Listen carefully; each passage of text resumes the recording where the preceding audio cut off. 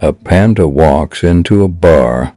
He asks the bartender how he can get a little action for the night. The bartender motions to a young woman. She talks to the panda, and they go back to her place. After having sex, the panda abruptly leaves. The next night, the woman goes to the panda's house. "You owe me money," she says. "For what?" The woman rolls her eyes and explains, "I'm a prostitute." The panda pulls out a dictionary and looks it up. Prostitute, as sex for money. The panda says, "I don't have to pay you. I'm a panda.